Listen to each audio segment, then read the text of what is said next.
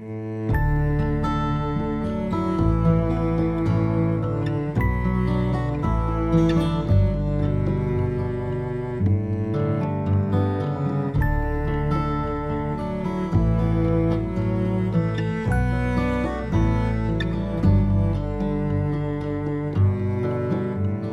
the words of my mouth and the meditation of my heart,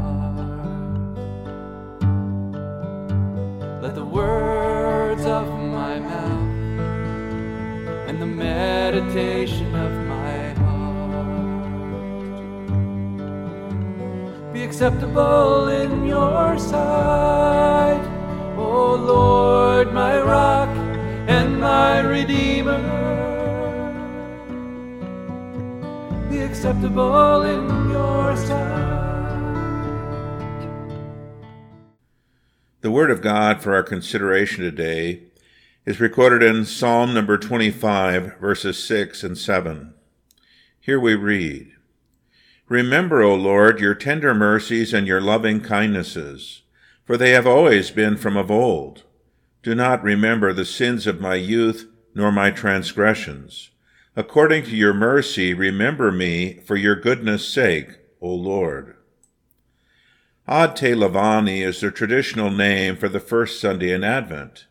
It is the Latin title for the introit of the day from Psalm 25, verse 1, which reads, "To you, O Lord, I lift up my soul." Advent is still months away, but our preparations for Christ's second coming, his second advent, are ongoing year-round. As we prepare for Christ's second advent, his triumphal entry into this world as eternal King and Judge, we lift up our souls to the Lord and pray that he would remember and look upon us in his mercy, and not according to our sinfulness under his law. We pray that the Lord God, Yahweh, or Jehovah God, would remember his tender mercies and his loving kindness, which he promised of old, to Adam and Eve in the garden, to Abraham, to David, and to all the Old Testament saints. If the Lord were to deal with us according to our sins, none of us could stand in his judgment. We would all be condemned to the everlasting torments of hell because of our sinful hearts and our sinful thoughts, desires, words, and actions. As sinners condemned by God's holy law, we flee in faith to the grace and mercy of God for the sake of his Son, the Lamb of God who made atonement for the sins of the world. We pray, "Do not remember the sins of my youth, nor my transgressions. According to your mercy, remember me for your goodness' sake, O Lord." Because Jesus Christ died for all our sins and rose again on the third day, those who look in faith to Christ and his cross for mercy are pardoned, forgiven, justified, and accepted by God.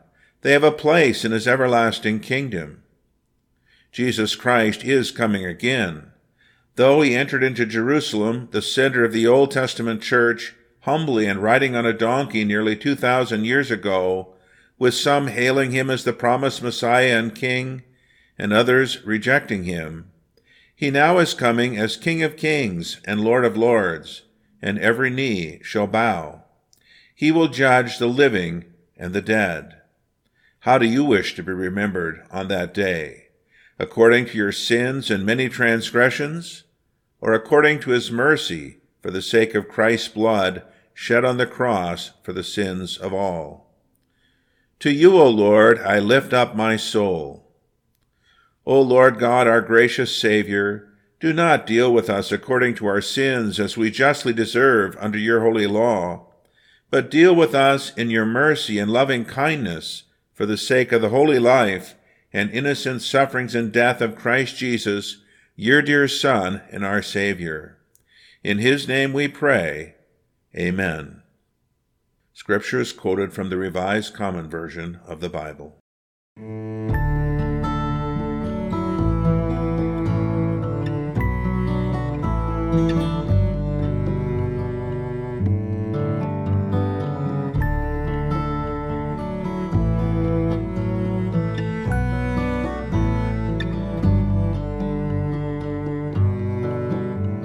Let the word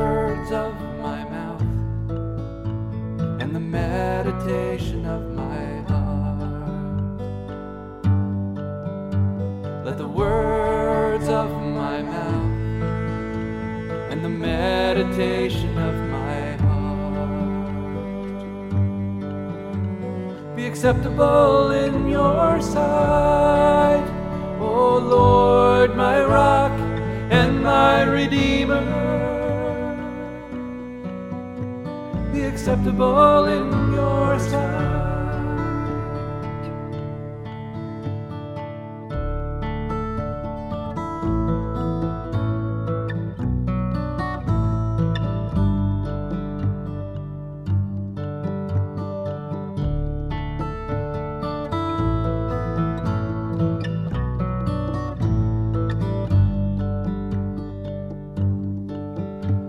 Let the words of my mouth and the meditation of my heart, let the words of my mouth and the meditation of my heart be acceptable in your sight, O Lord, my rock and my redeemer.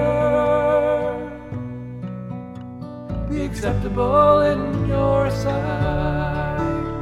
Be acceptable in your sight, O Lord, my rock and my redeemer. Be acceptable in your sight.